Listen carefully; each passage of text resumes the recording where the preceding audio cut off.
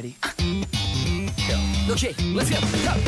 俺は強くない、良くない方向に言葉妄想本当もうよそうもうよそうそう思うほどもっとどんどん動揺だからまだ頭から離れないしがらみの中イライラしたりして神の手かなんか期待して見失う始まりは一体何だったのか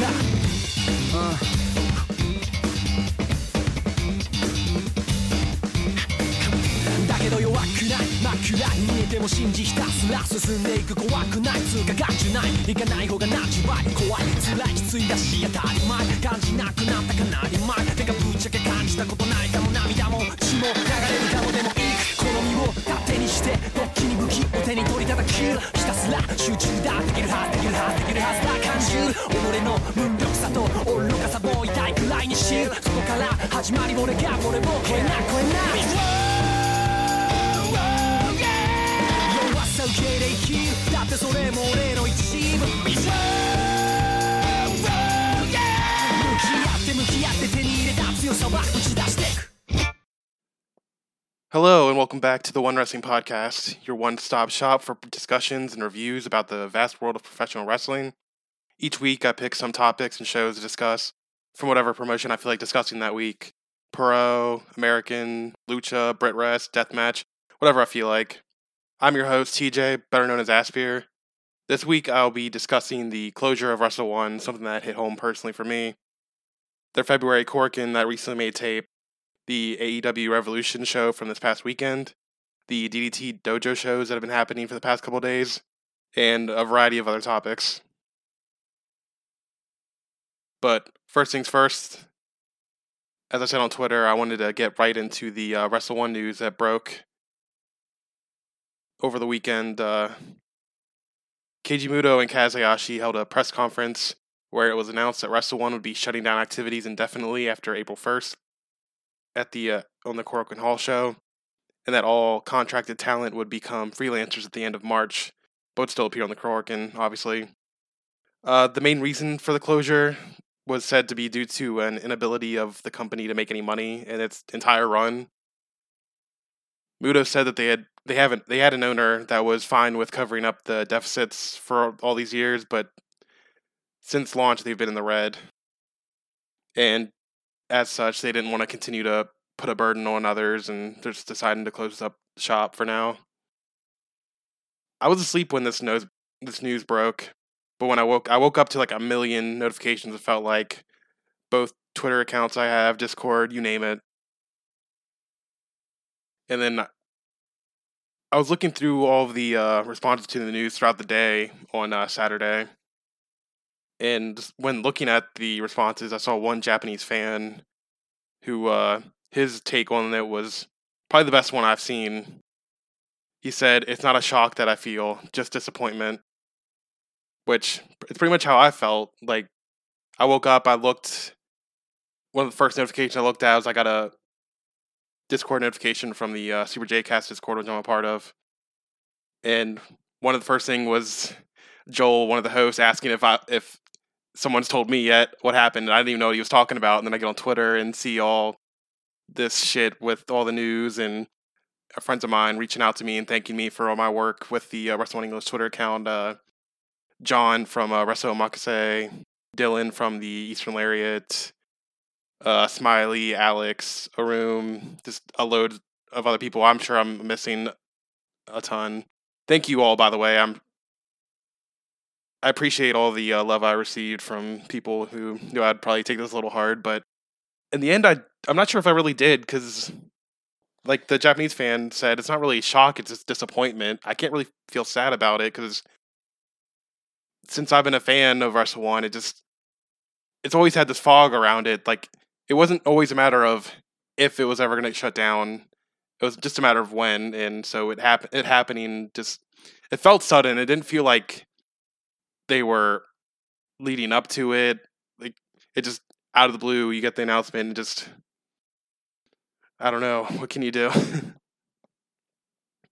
But this has nothing to do with the talent either, unfortunately. Like, it's not a promotion where all the talent sucks so no one wants to go see the shows or anything. It's just, the talent was awesome. Like, Wrestle One had one of the better dojos in Japan, in my opinion. Like, Kondo and Hayashi are amazing trainers, and they popped out some great talent. It's just the company was never able to grow. It never found its niche in the market. It had a fan base, but it was a small one, and they could never grow it. And a large part of that is just couldn't find their spot in the pro wrestling landscape in Japan. If they'd followed through with some of their promises in the beginning of the company, they might have found that footing, but they never really delivered on any of that. Like, for one, they wanted to be more international company, wanted to make a true world title, but they sort of got on the path to that working with TNA for a little bit, but then that got fucked up after the Great Sonata stuff, and among other things. And then the same title was also supposed to be openweight, but then once Tajiri got involved with the company in the booking department, he created a junior title, and then that came to an end. There was supposed to be a promotion with both men and women's wrestling, but then they never signed any women really, other than Hana Kimura and Reika Saiki, who they came up through the Wrestle One Dojo and both great wrestlers, but they weren't even signed at the same time. So at the most, they had one women wrestler on the promotion at a time. They were kind of getting on the way to trying to use the women more, like once Reika joined back up in March of last year, but then she got injured and then it just all fell apart. One promise it did keep, in a sense, is the more Western presentation of the promotion, such with stuff like at the beginning with Desperado being like with her heel bullshit, and then Soya coming in as a heel GM at first, and then in general their production values were up to snuff. Like they probably had better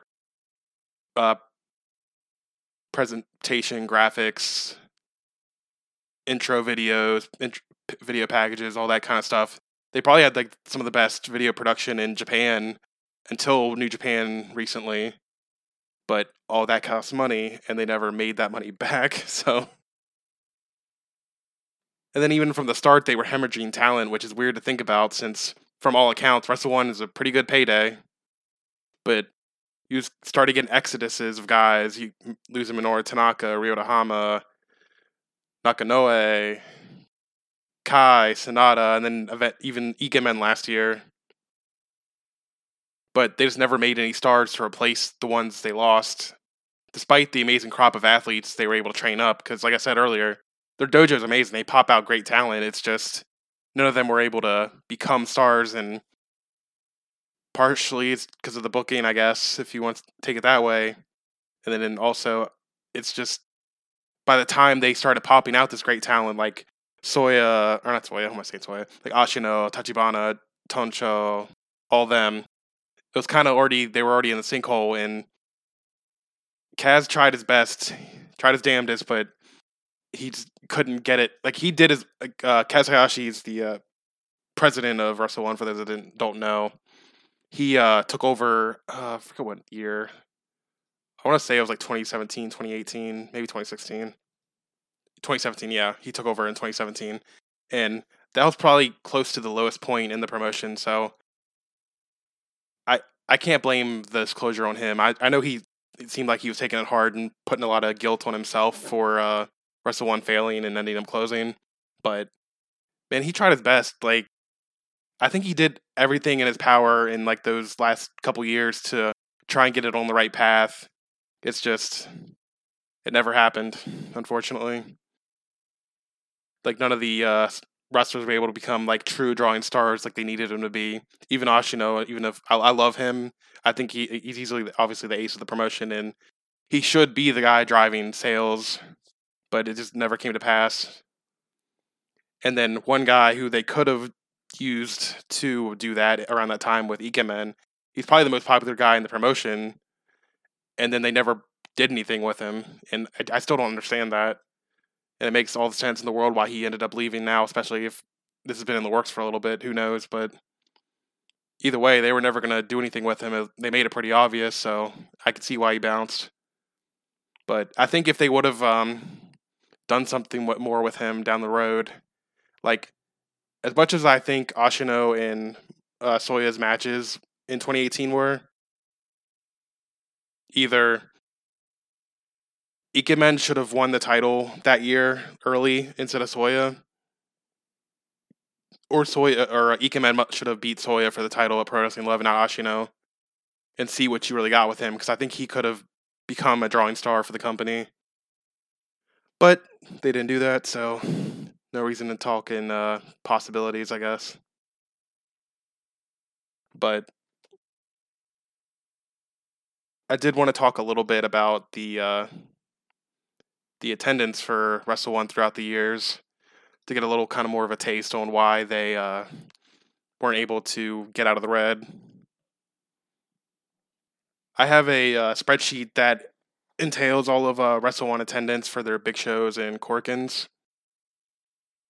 I think it'd be kind of boring to go through all of the numbers, so I'll just link the spreadsheet in the footnotes for this episode if you'd like to go through them. The data is mostly from Pro Wrestling Data and Cage Match, so see how I'm not absolutely sure how accurate the numbers are, especially for the early years of the promotion. But if that's something that interests you, be sure to check it out. But in general, for their attendance and why they were in the red for so often is, for one, their house shows like barely ever drew. The spreadsheet doesn't include the house show data, just their Corkins and other big shows. But for the most part, they struggled to get above or get in the 1,000 range for Corkin, especially come like 2017 to present. They'll have some shows every now and then that will break that. For example, March 2018, they had a Corkin with Soya and Ashino in a title match that drew like 1,500 fans. In May of 2019, they had one with T-Hawk and Kondo that drew 1,300 fans. Like, they can draw above 1,000, but it's kind of rare. And then what really sucked last year is they started off pretty hot with 1,200 Corkin, 1,000 Corkin February. Then they dropped really hard in March, but obviously that suffered because Wrestle Wars was happening like 2 weeks later, and then no idea how much it takes to draw, or how much it takes to rent out how much it takes to rent out Ota Ward, but then they only drew 14,000 fans, which is definitely disappointing for them. On camera, that looked awful. I remember that show. And then April that year, they did 1,100. Like I said, 1,300 for the May Corkin with T-Hawk and Kondo. But then after that, they just hit a string of just bad attendance during the summer. 890 in June, 900 in July, 677 in August. That was a terrible number for them, but again, that was pretty close to Pro Wrestling 11 Yokohama, so I'm not really exactly shocked about it. And even that was their lowest drawing Yokohama show to date. Then 649 in October, or in September, 703 in October. They finally started to pick it up a little bit at the end of the month, with November at 882 and December 934. And then Wonder Carnival, when they ran Edion Arena, did 1,600, but that was the big Osaka Edion Arena, and that was definitely a disappointing number for them to draw. But and then starting this year, both their Corkins did around 900 fans, so it's sort of got back on path, but not quite, unfortunately. I asked around for questions for people that wanted me to find out what they wanted to know about the Wrestle One closing and all that. Got a few questions that pertain to this that I wanted to discuss a little bit real quick. From Random Awad on Twitter, at Random Awad. He asked they asked two questions. Can you maybe talk a bit about exactly why Wrestle One wasn't profitable? I've seen one or two people say that Muto was splashing money even in 2013, 2014, but I can't imagine on what besides the ex-New Japan guys. And then also, did the TNA relationship have any influence on Wrestle One's money problems? That relationship lasted all of a year, but there was a lot of appearances in that 1 year. Oh, and the first part of that question, I already explained a little bit of it, but Yeah, Muto was definitely throwing money around at the beginning of the promotion by all the accounts I know of. But I mean, just looking at the first show, you can tell like they were throwing money around like crazy just for that first show for Wrestle One. I mean, I've talked about it. I talked about the show earlier on the pod because I watched it about a month or two ago. But for those that haven't checked out that episode, I'll just go over the card real quick so you can kind of get an idea of how much money Muto and Wrestle One were throwing around at the beginning of the promotion. The opening match were Daiki Naba and Hiroshi Yamato facing Tokyo Gurentai, Mazada, and Osawa Rongai. And Naba and Yamato were Wrestle One guys, but Tokyo Gurentai weren't at the time. You had Kohei Sato, Ryoji Sai facing Ryota Hama and Yasufumi Nakanoe. Hama and Nakanoe were Wrestle One guys. I don't think Sato or Sai were at the time. We had Yoshihiko versus Mayu Iwatani. Koji Kanemoto, Minoru Tanaka versus Fujita Hayato and Masaki Mochizuki from Dragon Gate. Well, Masaki is. You had Strong BJ, Daisuke Sekimoto, and Yujiro Kobayashi facing Kazuyashi and Shuji Kondo. You had Katsuyori Shibata and Kazushi Sakuraba facing Masakatsu Funaki and Masuki Kono. Kai facing Sonata. Bob Sapp and Keiji Muto versus Rene Dupree and Zodiac. So, had some people you definitely had to pay to get them there, I'm sure. As far as the TNA relationship and how that affected their money, not entirely sure. But assuming Wrestle One was the one flying them all out to Japan, that definitely cost them a lot of money then, because, like I said, there's a lot of appearances, and especially on the Bound for Glory show that was co-promoted with Wrestle One and TNA.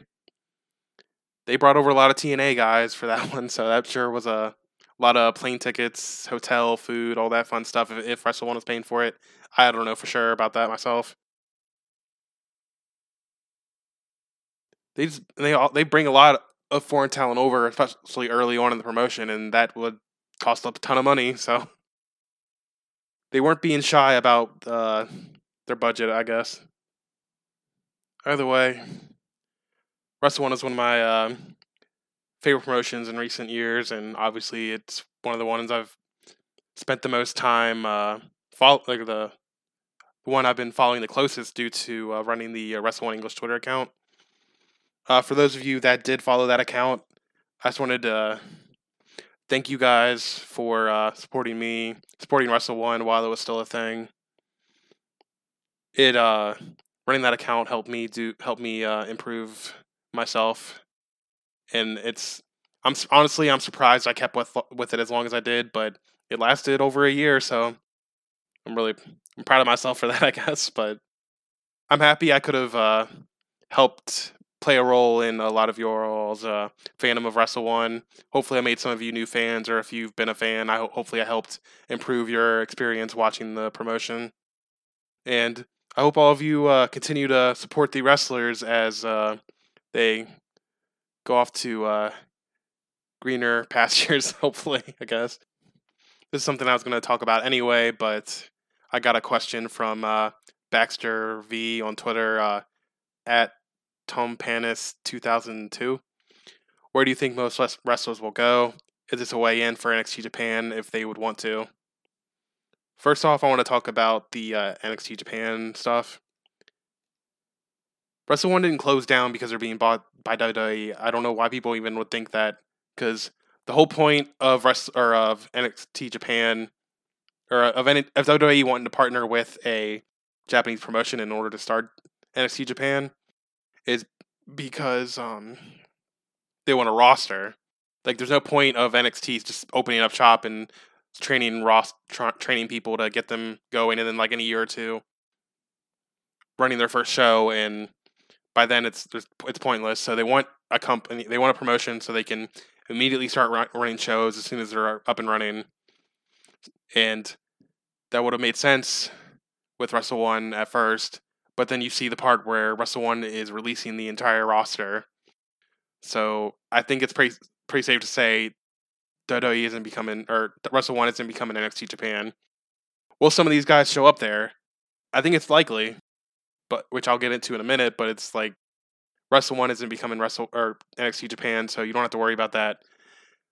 All Japan, you might have to worry about that. We'll see, but in the future. But for for those that don't know, I'm sure most people do if you're listening to this.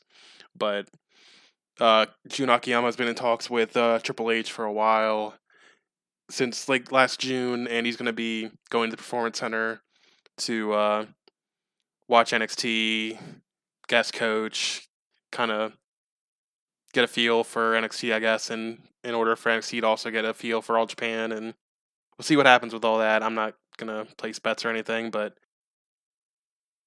I can't wait for Kento to be doing the violent hand spot. God. Anyway, back to the original question, though. Where do I think these guys are going to end up? I made a list of all the roster members. This doesn't include guys like Takumi Baba, who hasn't signed, or El Hijo del Pantera, who isn't signed either, but he's pretty much a regular there. I will talk about him real quick. He said on Twitter that after the after the Wrestle One Korakuen in April, and then a few other random Japan shows he's going to do, he'll be heading back to Mexico and working there from now on, which kind of sucks because he's a great wrestler, and I'd love to see him get more opportunities in Japan. So hopefully he goes, kills it in Mexico for a little bit, and then comes back. But we'll see. I just want to see more tape of him wherever he ends up because he was one of my favorite wrestlers last year. But as far as signed Wrestle One talent, I'll start with the owner himself, Keiji Muto. It's Muta. He'll just keep doing whatever he always does. He'll keep wrestling the Pro Wrestling Master shows, which open Noah now and again. Maybe do some US spots, not GCW now, unfortunately. We'll see about that, I guess. But yeah, we'll a lot of fun stuff about that one.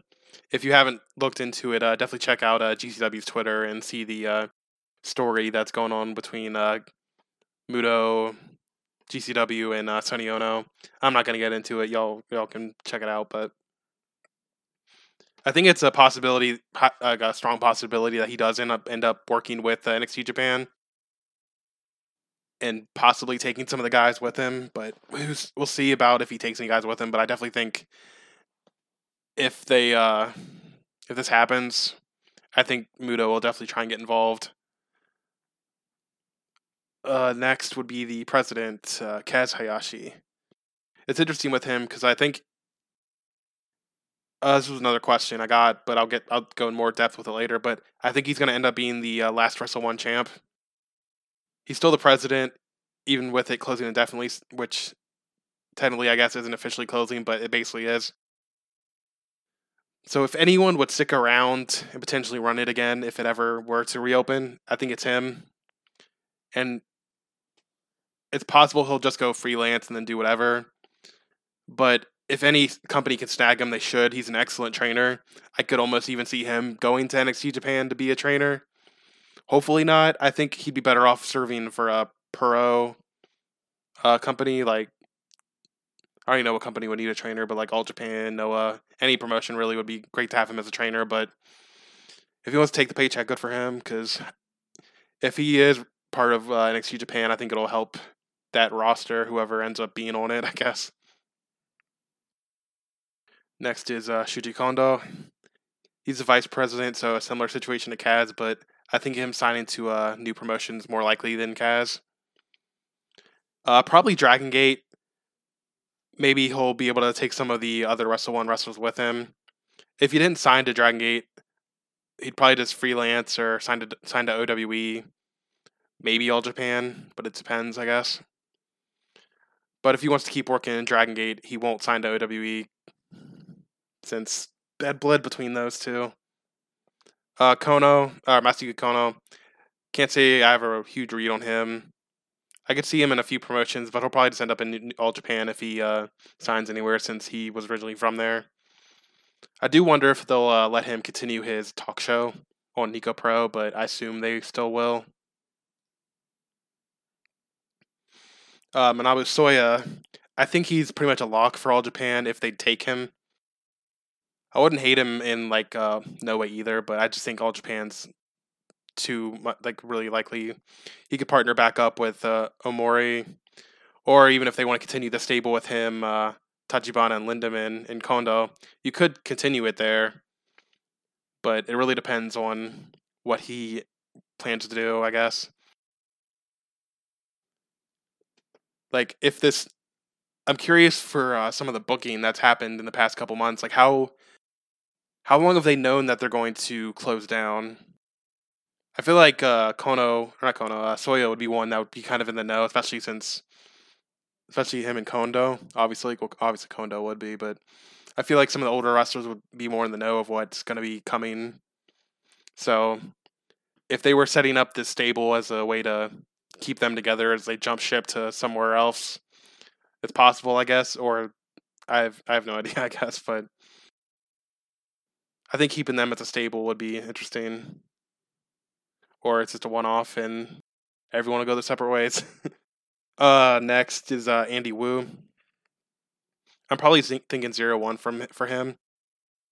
He could always go to All Japan because everyone always says All Japan needs more juniors, but I'm not really sure he's the type of junior that they need in All Japan.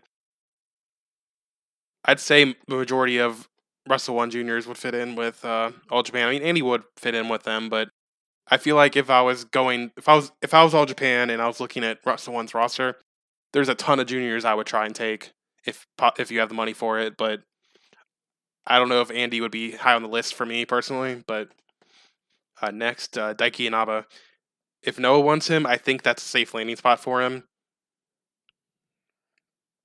But I think if anyone is likely to make the jump to NXT Japan or pop up in America, it's him. He desperately needs a fresh atmosphere. I don't think he's a bad wrestler. He shows flashes of like brilliant, like great stuff every now and then, but he just needs a fresh coat of paint, a new location, and I think he'll succeed wherever he ends up. But I'm not sure any current promotions in Japan can offer that for him. So his best bet is to get with NXT Japan once that starts up, or go to the US, do regular NXT. Maybe AEW would sign him. I don't fucking know, but I think him going elsewhere is a good idea for him. Koji Doi. Doi's my boy. I love him. But if any of the bigger names were going to fall through the cracks, I think it's probably going to be him. I have a feeling he's going to end up working and like bouncing around the indies, especially doing like some Dove Pro and stuff like that, since he's seems friendly with some of them guys. But of like the top four of Ashino, Inaba, Doi, and Kumarashi, I think Doi is probably the one that's going to end up not falling into a major company, unfortunately, even though he should. I think he's talented as hell. Next is Seigo Tachibana. I pray that he ends up in the same promotion where Ashino does, because I need the ending of their story where Tachibana finally beats Ashino. But in the end, he could really end up anywhere. He's young with tremendous potential. Any company could take him and mold him into the kind of wrestler that they need. My guesses would be All Japan or DDT. But hell, it wouldn't shock me if he end up joining Ikemen in NXT. But I think he sort of has the All Japan connection already with all the stuff he's been doing all the stuff he's doing earlier with Yoshitatsu earlier in the year. And then I think in DDT is just a good fit for him because he's a good wrestler, and I think he'd be really good with the comedy stuff too. Next, Jun Tonsho. Promotions should be fighting over this kid for their junior division. He's already an amazing high flyer at such a young age. I could see NXT trying to snack him up and turn him basically into the NXT version of Tyler Bate, but I really think he'd be a good fit for Dragon Gate or All Japan. Maybe even New Japan, but they probably won't be interested in him. I could almost see Basara for him as well, since him and Pegaso have been palling around with Shimamura lately. And I think that'd be a cool fit for him. But for the most part, wherever he goes, I think he's going to succeed. Just, if a promotion isn't looking at him, they're just stupid. Like, he's going to be something. And he's like 21, I think, 21. Like, he's a child, basically, and he's already this good.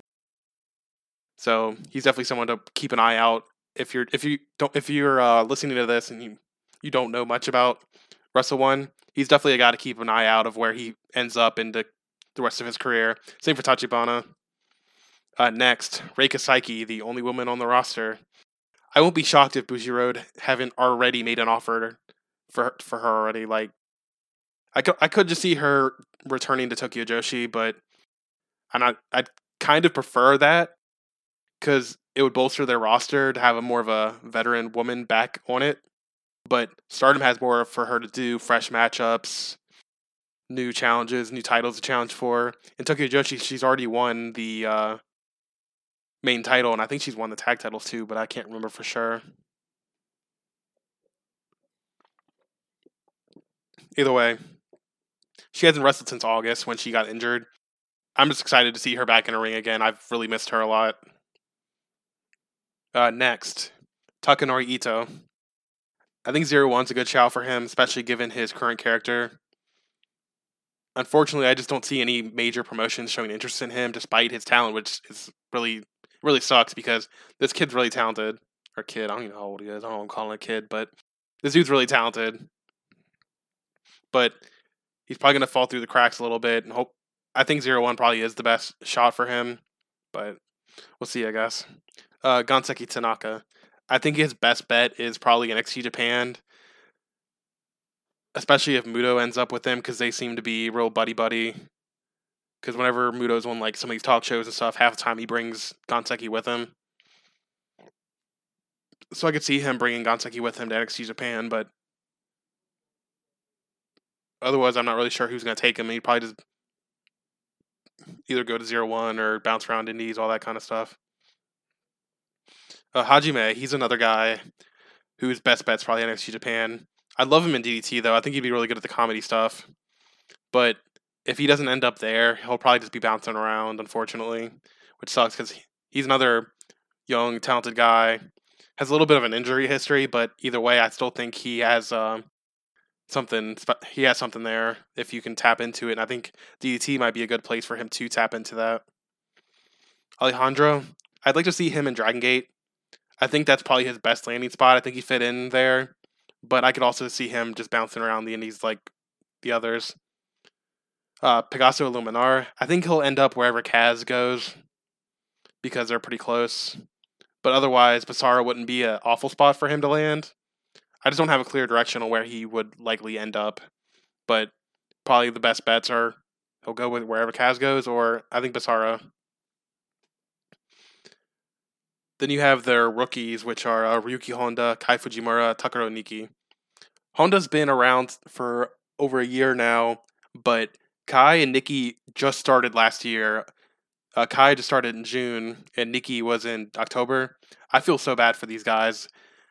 They start with the promotion, get trained, don't even make it a year before the promotion closes. I hope they just don't quit. They all show great potential, especially Kai. He's my favorite of the rookies, and I just hope they don't give up. I hope they find a direction. Someone takes them in. Any promotion would be lucky to have these guys in their dojo, train them up even more, get them to the next level. I wouldn't hate it if like Kai joined the New Japan dojo, but I just have a feeling they're not gonna accept him or any of these guys. Like some of these guys, I think would fit into New Japan. I just don't think New Japan's roster is too bloated right now, and I just don't think they're gonna be accepting too many guys right now. Even though they have all their LA dojo guys, and now they have Gabriel Kidd, and there's stuffed full with talent right now. So I doubt any of these guys are going to end up in New Japan. So that's one less spot for them to end up. Feel bad for these rookies. I hope they end up somewhere good and don't quit. Next is Enfants Terribles. I want to talk about them as a group first, and then I want to talk about them as individuals. If they stay as a group and go to a promotion together, I've seen a lot of people say that Ashino should end up in All Japan or Noah or one of those two promotions. But if these three decide to stay together as a group and join the same promotion, I think their best. I think where I would see them landing is DDT, which is kind of an off the board pick from most people I've seen. Because all of them are good at comedy stuff, especially Ashino and Kodama. A lot of people knocked Ashino for his size in regards to if he went to like Noah or All Japan, he wouldn't really fit in with the heavyweights there. He'd fit in just fine with DDT. Same for Arashi. Arashi would be a good pick for DDT just because he'd be different than a lot of the wrestlers. He'd probably be one of the bigger wrestlers in the promotion. And they already have the relationship with Takagi because one, Takagi was a past president of Wrestle One, but also on Ikemen's goodbye show, Ashino was in the match facing, I think it was like him and Takashita and Ikemen versus Takagi, Kondo, and Super Delphin, I think. But either way, it's like, and after that, Takagi was making references that how he wanted to have Ashino and DDT at some point, or have Takashita or someone go over to Wrestle One. So you kind of got that brewing underneath, and I think Ashino will have a better. He won't have better matches in DDT probably because I don't know. Like it depends on what you're a fan of, I guess, but I think most people want him to go to Noah or All Japan to have those hard hitting matches and all that kind of stuff, which you can't have in DDT, just not as often. And I think he'll make more money in DDT, obviously, than those other two promotions. So, and then Kodama would fit right in there as well. He's great comedy, and he has a character already, which is something you usually need for DDT. It's just these three as a group, I think, fit in really well with DDT. If they went to other promotions as a group, it would work, obviously, because Enfants is a great stable. But I don't know if it would work quite as well as it would work in DDT. If we're just talking them individually, if Ashino is going into a promotion by himself, I still think DDT is a good option. But if he's going in by himself, Noah's definitely where I would send him. Because I think he would fit in better with their heavyweight division. Kodama, I could see him just about anywhere, to be honest, because he's one of the best juniors out there right now. Any division would be happy to have him. But by himself, I think he'd probably end up in All Japan. Maybe not as a permanent roster member, but I think he'll just end up sticking around with Tajiri since he was trained by him and he has a great relationship with him. And I think he'll just kind of like bounce around with Tajiri doing shows. Kuma, I could see in All Japan or Noah, but I'm kind of leaning more towards Noah. I think he'd be a great fit for Kongo if he were to sign there. And lastly, Seki Yoshioka. This one's an easy one. He's going to be joining OWE or just be a freelancer and be Strong Hearts. Honestly, he's probably the best out of he has the best not best landing spot, but he pretty much had a built-in landing spot because of him joining Strong Hearts back in November. Who knows if they knew that was going to happen back then, but if not, he kind of lucked out joining Strong Hearts, and now he won't have any problems getting booked anywhere, and he could possibly even get booked in America for AEW. So we'll see how that goes. But enough with all of that. There is a Wrestle One show I wanted to talk about today, so let's get into it real quick. This is the Wrestle One February Korakuen that made tape on the 29th of February. It took place on February 12th. The attendance was about 918, 913, I can't remember which. But not a strong number, obviously, but they were really hot for the main event, and that's all you can really ask for. The first match of the show was a singles match between Kaz Hayashi and Hajime. Kaz defeated Hajime in 5 minutes with the final cut. Match was solid enough. There's not much I can say about a 5-minute match, but it was nice to see Hajime in a singles match finally. After all his struggles on the undercard. Or not even the undercard, the dark matches lately. Next match was a 6-man tag match. Gunseki Tanaka and Ryuji Hichikata and Riki Honda defeated Kai Fujimura, Sushi, and Takuro Niki in 750. I think Tanaka's been looking better lately. Maybe his new appearance is giving him some kind of new attitude, but he's impressing me right now. Really curious where he ends up, like I said earlier, but I think it's probably going to end up being NXT Japan if Muto's going to be involved. We'll see. The next match was a 6-man match. Alejandro Masaki Kono and Yusuke Kodama defeating El Hijo del Pantera, Jun Tonsho, and Koji Takeda in 8:43. Fun enough 6-man. It was funny backstage with Kodama still trying to recruit Kono to Enfant, and Kono's still not really having anything with it. Next match is a 3-way tag team match.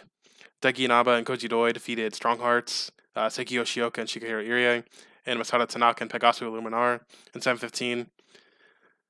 Match was pretty fun. They did this nut spots where Doi and Inaba both slammed the other two teams at once from the top rope.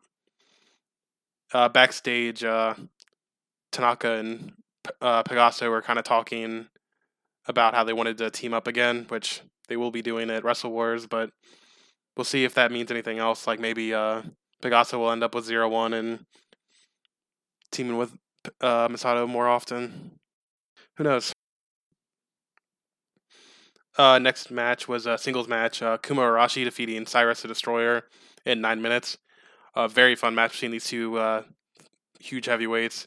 It was interesting watching Kuma try and figure out how to deal with someone so much larger than himself, since he rarely gets this opportunity. Cyrus almost hit a moonsault, which was insane for someone his size.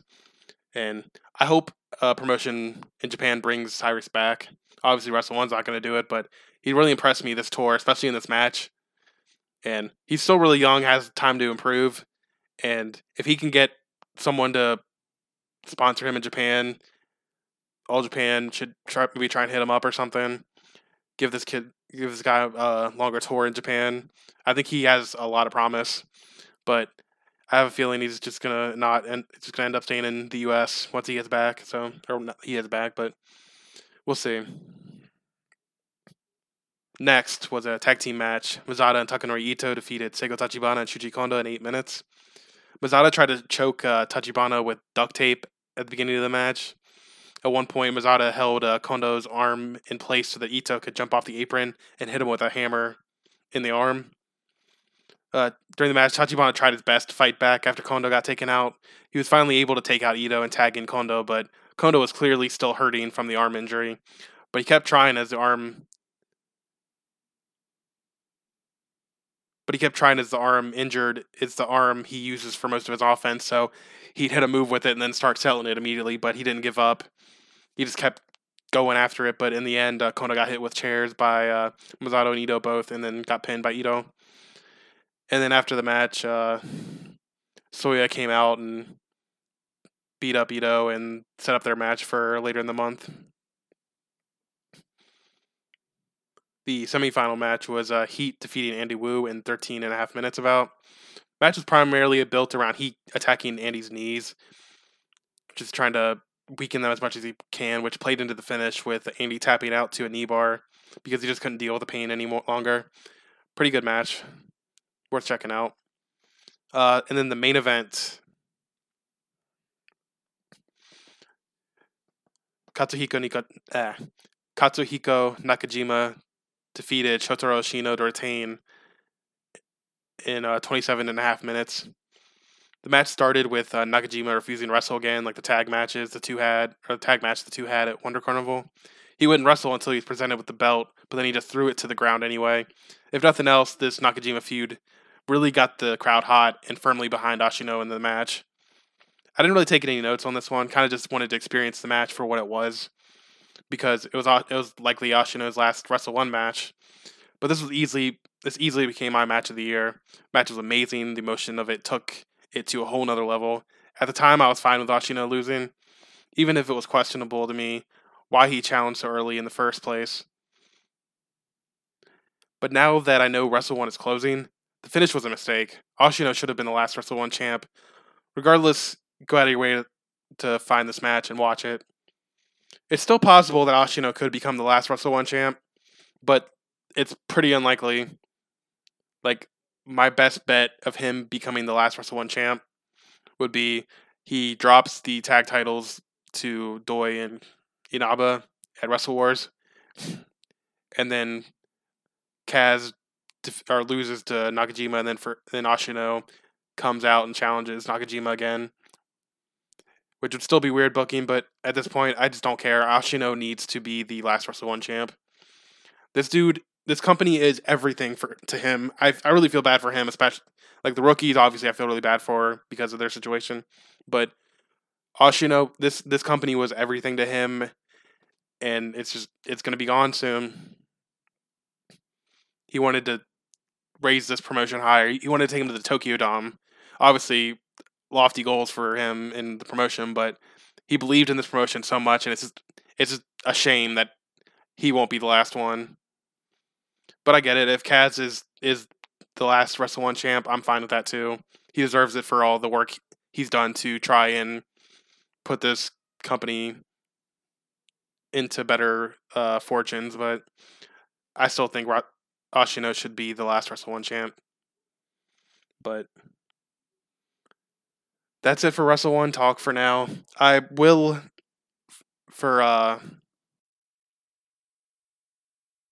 I still will try and finish up covering Wrestle 1 until the promotions end on the Wrestle 1 English Twitter account. I haven't gotten around to translating the Wrestle Soul the show comments, but I did glance at them a little bit, and it's so depressing. I feel bad for these young guys, but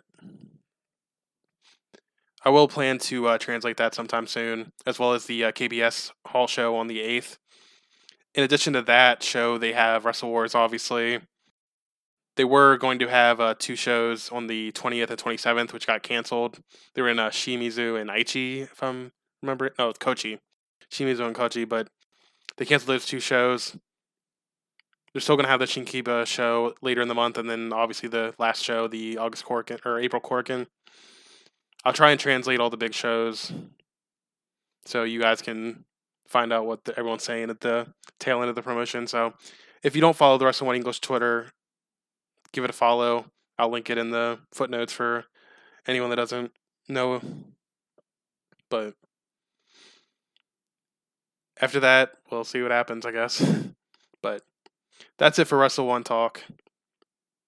Next, I wanted to get into a little bit of DDT.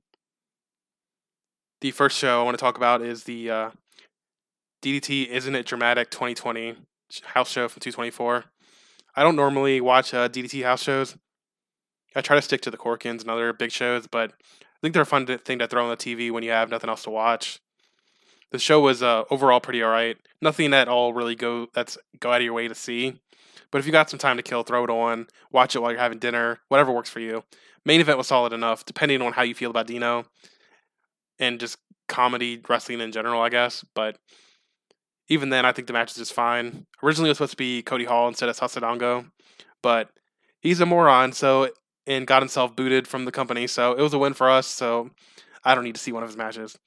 The match I'm talking about, for those that don't know, it was a KOD title match, KOD tag team title match.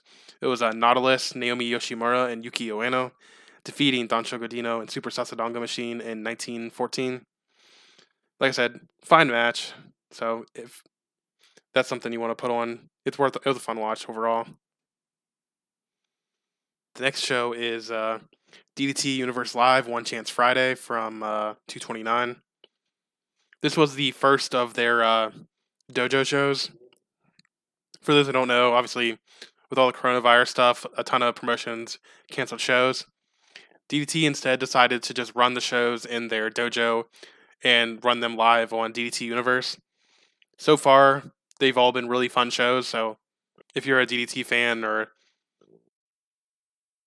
just have some little spare income, I'd throw it to DDT Universe and give these shows a watch. They've all been really good, and there's even one today I haven't gotten to watch. That was from the June 3rd or March 3rd of when I'm recording this, but it had a match with it was Takeshita versus Endo. With it was basically one of those matches where if you get pinned, you have to drink kind of thing. But Takeshita said he's driving home today, so he can't drink. Oh no, it wasn't a tag match or a singles match. It was a tag match. Excuse me. It was a Captain Drunk Tornado tag team match between Daisuke Sasaki and Tetsuya Endo facing Akito and Konosuke Takeshita. But Takeshita said that he was driving, so he can't drink. And Endo can't drink because it'll ruin his diet. So they nominated Sasaki and Akito as their captains. And it just sounds nuts. Akito got so drunk and was expressing his love for Endo and was yelling at Takeshita for hitting his hurting his Tetsuya. Sounds like a mess. I'm probably going to watch that after this, after I'm done recording. But so I'll talk about it next week a little bit. But as for the dojo shows I want to talk about, the first one was on Friday on the 229. Opener was a tag team match. Don Dino and Yuki Onaya defeating Keigo Nakamura and Yuki Ino. Dino completely stripped Nakamura at one point in this match. I was just like, what are you doing? And then all you hear is because they get down underneath, not underneath the apron, on the mat around the ring, and because of how the camera is positioned, you can't see them. But all you hear is Nakamura screaming, yelling out "Itai, Itai," which means it hurts. And then later in the match, Nakamura got underneath Ino, like his head underneath Ino, to form a centaur. They took the other team out. They went on the apron as the centaur, and then Naya and Dino just humped them to break the centaur up. It was just a ridiculous match. Next match was a tag match. Calamari Drunken Kings, which is Chris Brooks and Masahiro Takanashi, defeating Eruption, Kazusada Higuchi, and Saki Akai in 8.5 minutes. There were no fans, so Masa started cheering for Chris on his own. It was mostly just Masa and Chris taking advantage of Saki early. But Higuchi was a total beast once he finally got in there. He was just killing Chris. And honestly, after Sasaki challenges, Higuchi should be Chris's next challenger. But it ended up with Chris rolling up Saki for the win. And then on Twitter, Chris was talking about who he'll accept as next challengers. It was like Mecha Mummy and Kudo, and Saki Akai was one of them. It was just something. The next match was Nautilus, Naomi Yoshimura, and Yuki Ueno defeating All Out, Konosuke Takeshita and Shunma Katamata, 11 minutes, almost 12 minutes. Match is pretty awesome, which is to be expected with these four. But truly the highlight of it was Takeshita. Was when Takeshita threw Shunma up in the air with his legs so that Shunma could hit a code breaker on Ueno. But definitely a match to go out of your way to check out. The next match is another match to go out of your way to check out. Tetsuya Endo defeating Akito in 8.5 minutes. Yeah, like I was saying, this match is definitely something to go out of your way to see. I would have loved to see it go a little bit longer, but even so, the match is pretty great. And Endo retains his sword, so I'm a happy guy. And then the main event was Daisuke Sasaki and Hiroshi Yamato defeating Harashima and Makoto Oishi in 11.5 minutes. Oishi was trying to cheer on Hara since the crowd wasn't there. Hara kept yelling out Ikuzo, trying to get the crowd to cheer him on, but there's no crowd, so there's no one to cheer it back to him. I felt so bad. Naomi joined in with Oishi to cheer on Harashima to get out of a hold when Sasaki had him in it. But then Yamato grabbed some daikons and started singing to cheer on Sasaki to try and do the same for him. Then later, Dino came out wearing an Owashi mask to give Harashima a pair of headphones so that he could hear some of the fans cheering him on to power him up, and he was getting all excited. But in the end, Sasaki picked up the win anyway. It was a hilarious main event. Definitely a great match to check out if you're into comedy stuff. The next match was DDT Universe Live One Chance Sunday from the first. It was a really fun show, easy watch for sure. So if you want some, if you have some time to kill, definitely throw it on. But I just wanted to bring up one match in particular, which was Maki Ito and Chris Brooks, Neo Ito Respect Army defeating Miyu Yamashita and Antonio Honda. Mostly because in the promo after the match, Chris was talking about how he wanted blood from Honda and how he wanted to slice him open and eat his insides and shit. Maki was super confused at first, but she ended up just playing along with him. And then in the main event, you had Royce Chambers from Australia making his debut for DDT. And he looked pretty good. Interested in seeing more of him. I'm pretty sure he was on the show today that I'm going to watch after I record. In a singles match against Chris. I think that was today. But we'll see how that match goes. And then one more. It's not specifically DDT, but Tokyo Joshi had their first dojo show because they're doing the same thing since they're part of DDC. They had a instead of doing the regular card, they had a one day tournament between all the women. Really fun show, easy to watch. But the highlight of it was for sure Yuki Kamafuku bringing her dog out, Zach, and he was just the star of the show. I love this dog. Someone said that he should win the Iron Man Heavy Metalweight title, and I'm like, yes, please put this title on this dog. Anyone that pins him will become the worst heel in history. No one can hurt Zach. Before I get into AEW, there is another show related to DDT I want to talk about a little bit, which was the Ganbare Pro Star Platinum 2020 show from the 24th. I only watched like 2 matches, well 3 technically. I watched one of the match that had Asuka, not WWE Asuka obviously, but the regular Asuka, which was fine. If I see Asuka on a card, I gotta at least watch her match because she's one of my favorite Joshi. But I only really want to talk about the main event, but the semifinal match is definitely worth checking out as well. It was really fun stuff because I love both Koki Iwasaki and Ryuichi Sekine. The match was Koki Iwasaki and Washi Sakurai defeating Ryuichi Sekine and Tetsuya Usui in about 13 minutes. But real match I want to talk a little bit about is the main event for the Independent World Junior Heavyweight title. Keisuke Ishii defeating Yumehito Imanari by referee's decision in 22-48. This match fucking ruled. Go out of your way to watch it. But, I mean, you should go out of your way to watch any Keisuke Ishii singles match. Like, he's incredible. I'm fine with him being in Ganbare, but I just wish he'd make more appearances for DDT proper or just other promotions in general because you just need more Keisuke Ishii in your life. Like, he's one of the best wrestlers in Japan, in my opinion. But let's get on to AEW. I want to talk a little bit about the Dynamite from the week before, or that week, before I talk about Revolution. Mostly the Pac Omega 30-minute Iron Man match. There's a lot of Match of the Year contender buzz. I didn't feel quite to that level, but I still thought it was a great match. Just some quick notes as I run through them that I had. I still hate Kenny's AEW music, at least the version with lyrics. The orchestral version that he used whenever he went to AAA is cool, but it's just like I can't do the lyrics, man. It's just gamer core shit, and it just cringed to me. But that's who he is, I guess. So what can you expect from Kenny? The Pac did a great reversal of the One-Winged Angel into a Brutalizer. I think I guess Brutalizer is a finisher, at least a submission finish, but the way that it works so well with the One-Winged Angel for a reversal, just these two fit well together as opponents because stuff like that.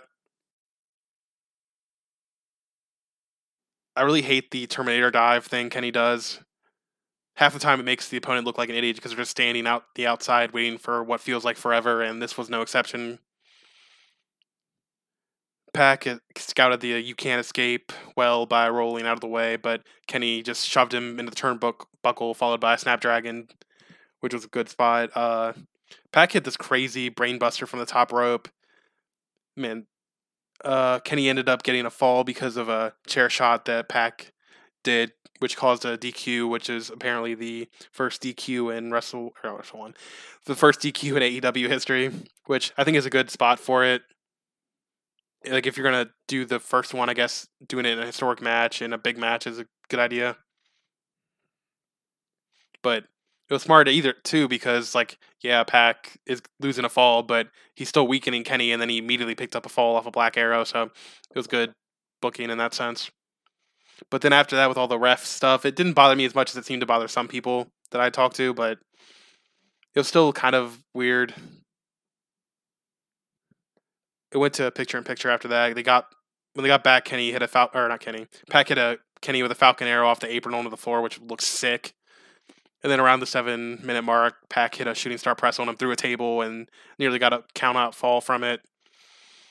I didn't like the finish though. This match, like the sudden death stuff was stupid. I don't know why Kenny needs to always hit. Like lately, it feels like he's just over referencing Kota Ibushi, and he does it again, and not necessarily him, but they do it again in the tag title match. So I'm going to talk about it in a little bit, but like I said, match was great. It's just I don't know why they needed to go to sudden death, and the sudden death wasn't that great, but definitely something I recommend people check out anyway. So I've seen a lot of people hate on the women's four way from this show, which was Riho, Big Swole, not Riho. I don't have notes. I'm just trying to remember who it was. It was Yuka, Big Swole, Hikaru, and Shauna. I thought the match was pretty good. Like I think that was probably like Hikaru's best match. He's looked the best in AEW since that 6-1 tag match at Double or Nothing, or maybe the Shauna match they had at TV early on in the promotion. But I don't know why people thought this match was like terrible. Like I thought it was fine, but to each their own, I guess. But in the end, Hikaru picked up the win over Big Swole, so I could see her being the next for Nyla. And then I like the build to the tag title match on this show. The interview was pretty good, I think. Like, but I'm not gonna get too into it. I'm already kind of going along. As far as Revolution itself, I thought it was a solid show. There was like 3 matches, or like at least 2 matches I thought were really great, and then everything else was kind of there. Some of it was actually bad. Some of it was just fine. Doesn't help. I got sick on Saturday night, so I didn't get to watch this live. I got this really bad fever, which I'm not recovering from the fever, but just the illness in general. I'm still kind of recovering from. If you can hear that in my voice, I'm sorry, but forgive me if some of my takes on this were a little grumpy, because it was the day after both being sick. I was still sick while I was watching the show the next morning, and then plus just all the Wrestle One news kind of bummed me out. So with that framing, I guess let's get into it. The first match really was the SCU versus Dark Order match. I don't have anything to say about this match. It's just weird. I like the stuff at the end with them kind of teasing Christopher Daniels, and then they end up eliminate him as an option for being the Exalted One. So post match stuff, fine. Match itself, I did not really like it at all. The first main card match was Jake Hager defeating Dustin Rhodes in 14:44. Why on earth did this match go longer than 10 minutes? I was just sitting here waiting. It's just like, this match should have been sub 10, and then they did that stupid ass kissing spot with Dustin kissing Hager's wife, and it's just like not exactly smart. People are gonna say it's just wrestling. You ignore it, but it's like it wasn't even a heel doing it. It was the babyface assaulting someone's wife. It's like I don't get the point of that, but they should have just cut time from this and cut that part out and just gave time to other matches on the card. Some of the other matches on the card. For example, this one, the next match, Darby Allin defeating Sammy Guevara in 5 minutes, or Sammy Guevara. This match absolutely ruled. Both guys are definitely future stars. Hell, Darby probably already is one. When I saw the match only went 5 minutes, I was a little worried, but it's really because they did a bunch of brawling on the outside before the match even began, which, if you include that, it was probably closer to like 10, 12 minutes. And part of the brawling included like Sammy hitting a 630 on Darby through a table, which looked crazy. Just probably my match of the night. So it's definitely something to go out of your way to see.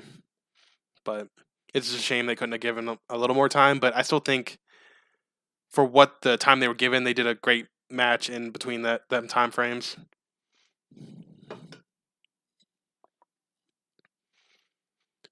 See, next match was the AEW World Tag Team title match. Adam Page and Kenny Omega defeating the Young Bucks in almost exactly 30 minutes. Boy, did this match get the internet wrestling community going at a storm, and like a bunch of fallout from this match. Seen people say it was awful. Seen people say it was match of the year, best tag team of all time, according to Dave. I haven't really seen a whole lot of in between opinions, which is kind of where I'm at. Like, I think it was fine. Like, the match was good. It just felt really long in the tooth, and it was melodramatic as hell at times, like your typical NXT matches these days. Like, they literally did the Johnny Gargano "Why are my hands so violent" spot with Matt. I think it was Matt holding like Kenny's tape that was on his back. And I don't get why, like I said earlier, I don't get why Kenny has to incorporate Kota spots in all of his matches lately. Like with this time, the Bucks hitting a golden trigger on Kenny where he kicked out a 1.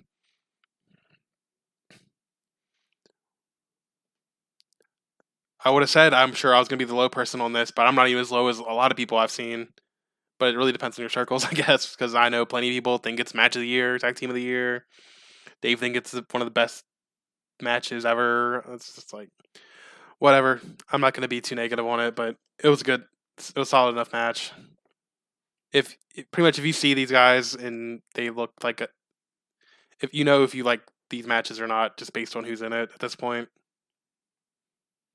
Next match was the AEW World Title match between Nyla Rose and Chris Statlander. Nyla defeating Chris in 12-ish minutes. They really should have just done Riho and Nyla here instead of it on TV. But also the placement of this just was bad because I don't know why you'd put a match with no heat right after the tag title match with the crowd just going nuts. What can you do? Match is kind of just there regardless, but it doesn't help. I'm not super interested in Nyla, and I don't think Chris was on her game because if it's true that she has a flu, it's like you could tell. Next match was MJF defeating Cody in 24.5 minutes. Like, just before the match even started, I was just like, I'm not going to like this because, one, this live version of Cody's theme is awful. And then they showed that god-awful neck tattoo he has now. I'm happy he likes it, and it's not like something I can totally judge people for doing something they want with their body because I got tattoos, and I know my family hates it. They're not fucking as bad as Cody's, but I know they don't like it, so can't really judge them on that. But even his wife hates it apparently, so I don't feel as bad ragging on him about it. But either way, the match itself was probably the least I've enjoyed Cody in AEW, which is kind of unfortunate because, like I said on the last pod, I think I've enjoyed pretty much all of his AEW stuff. I hated him in New Japan, but he's been doing good stuff in AEW, in my opinion, until this. But I'd probably blame it more on MJF than Cody and why this match was bad because I didn't really like any of the control periods that MJF had, and then it was just a tad overbooked compared to the usual Cody match, which tend to be overbooked anyway, but it was even more overbooked than they usually are. Match was a match. Next match was probably my second favorite match of the night. Pac versus Orange Cassidy, with Pac defeating Orange Cassidy in 13 minutes. Match was awesome. I just don't get the point of the Lucha Bros spot at the end. It doesn't really hurt the match, though. It's just weird to me that they had to do that. But Pac continues to kill it, and OC had an impressive first singles match in the company, so thumbs up for me for this match. Then the main event was Jon Moxley defeating Chris Jericho for the AEW World Title in 22.5 minutes. Kind of surprised. I figured Jericho was gonna retain. I think his title reign had more legs, and I'm not really sure there's a clear first challenger for Mox. Could be Pac, but he's losing all the fucking time now. So he just won tonight on that show, but his win-loss record ain't too hot. But we'll see what happens. Going with a fresh mind. I know a lot of people are saying, or not a lot of people, but I'm sure there's people saying, "Oh, AEW has two WWE champions, or WWE people as their inaugural champs and stuff." But I don't know. Jericho is just a huge star, and I think he was the right choice for the first champ. And then I probably would have preferred someone being in between that, but I don't have a problem with Mox winning. The match itself was fine. It was some nice brawling and shit. It was just the eye patch spot kind of was confusing to me. I think it would have been better. Like, I don't know what kind of tactical advantage Mox really had by going in there with one eye blind because so that he could shock Jericho at the end and reveal he can still see or something. I don't know, but match is fine. And like I said, overall, show is pretty good. So if you're into American wrestling, I definitely give it a watch. At least some of the matches. Probably wrap it up here soon, but let's see. Over the weekend, I did see a little bit more wrestling that wasn't like your big stuff. I watched the Black Label Pro show from Saturday. Kind of a hit or miss show for the most part, but it definitely had some matches to go out of your way, especially like the first five, I want to say, and then plus the Jake Something versus Chris Dickinson match is definitely something to check out. And then on the on Sunday on the first was the Beyond Wrestling show where they were kind of doing their Beyond Championship Wrestling gimmick, basically doing a WWE show. It was fun stuff. Nothing like go out of your way to see, but if you just want to enjoy like a fun gimmick show, I definitely hop onto IWTV and check it out.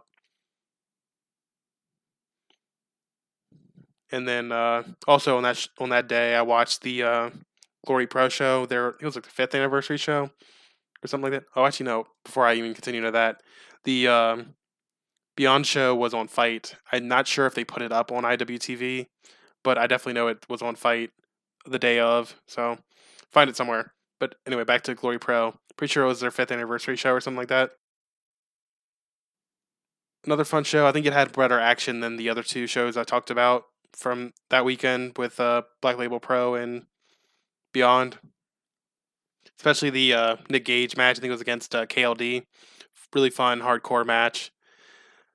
One of the spots was them lighting a table on fire and then Gage slamming him through it, and it did not look comfortable at all for KLD. I felt so bad for him after that bump. It looks like that table just gave immediately, and his back hit the ground flat, and it's imagining it. It sounds painful, but match was fun. And then the main event was Chris Dickinson versus AJ Gray for the Glory Pro title, which was another awesome match. I love both of those guys, so whenever I get to see them, I go out of my way to see it. But that's it for all the shows I want to talk about. Before I get out of here, I want to talk about the matches of the week. Just give you lists of all the matches that I've seen in the past week that I think are recommendable that you should all check out.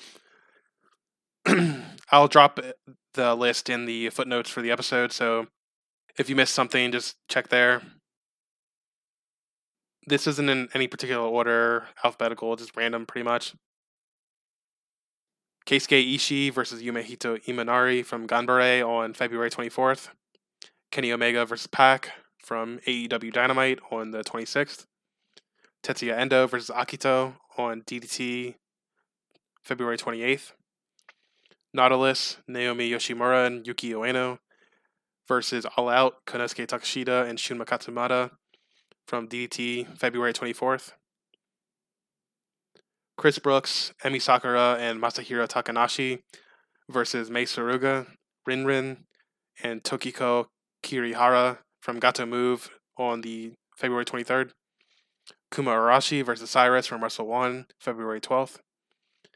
Seigo Tachibana and Shuji Kondo versus Takanori Ito and Mazada from Wrestle 1, February 12th. Shotaro Ashino versus Katsuhiko Nakajima from Wrestle 1, February 12th. Pac versus Orange Cassidy from AEW, February 29th. Samuel Guevara versus Darby Allin from AEW, February 29th. And lastly, AJ Gray versus Chris Dickinson from Glory Pro, March 1st. Hopefully you can find a match there that you will enjoy. But for now, I think that's it for this episode.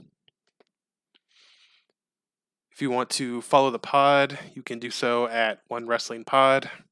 Find out what I'm doing next for recording and ask any questions you may have that you'd like me to answer on the pod. Next week, I'm not entirely sure on what I'm going to discuss. I'll have to check it check out. It's possible I might talk about Elimination Chamber, but I doubt it because I'm probably not going to enjoy it. But I might talk about it a little bit. I'm going to talk about Kagetsu's retirement show that just made tape today. I haven't got a chance to watch it. I think Stardom's No People Gate will happen before I record next. If so, I'll discuss that probably. Talk about a little more of DDT and stuff like that. I will probably do a Wrestle Wars preview that week. I think that's good timing for that. I probably won't be reviewing Wrestle Wars on my podcast, as I'm scheduled to be on John Carroll's podcast, Wrestle Omakase, to discuss the show with them. So I'll probably still talk about it a little bit, but not in depth as I will for their podcast. So check that out if you want to find out about that. But anyway, back to plugs. Like I said, follow the pod at One Wrestling Pod. You can follow me personally at ASPIR_. And to keep track on the final days of Wrestle One, you can follow the Wrestle One English Twitter account at Wrestle One. At W1_ENG. But for now, thank you all for listening. See you next time.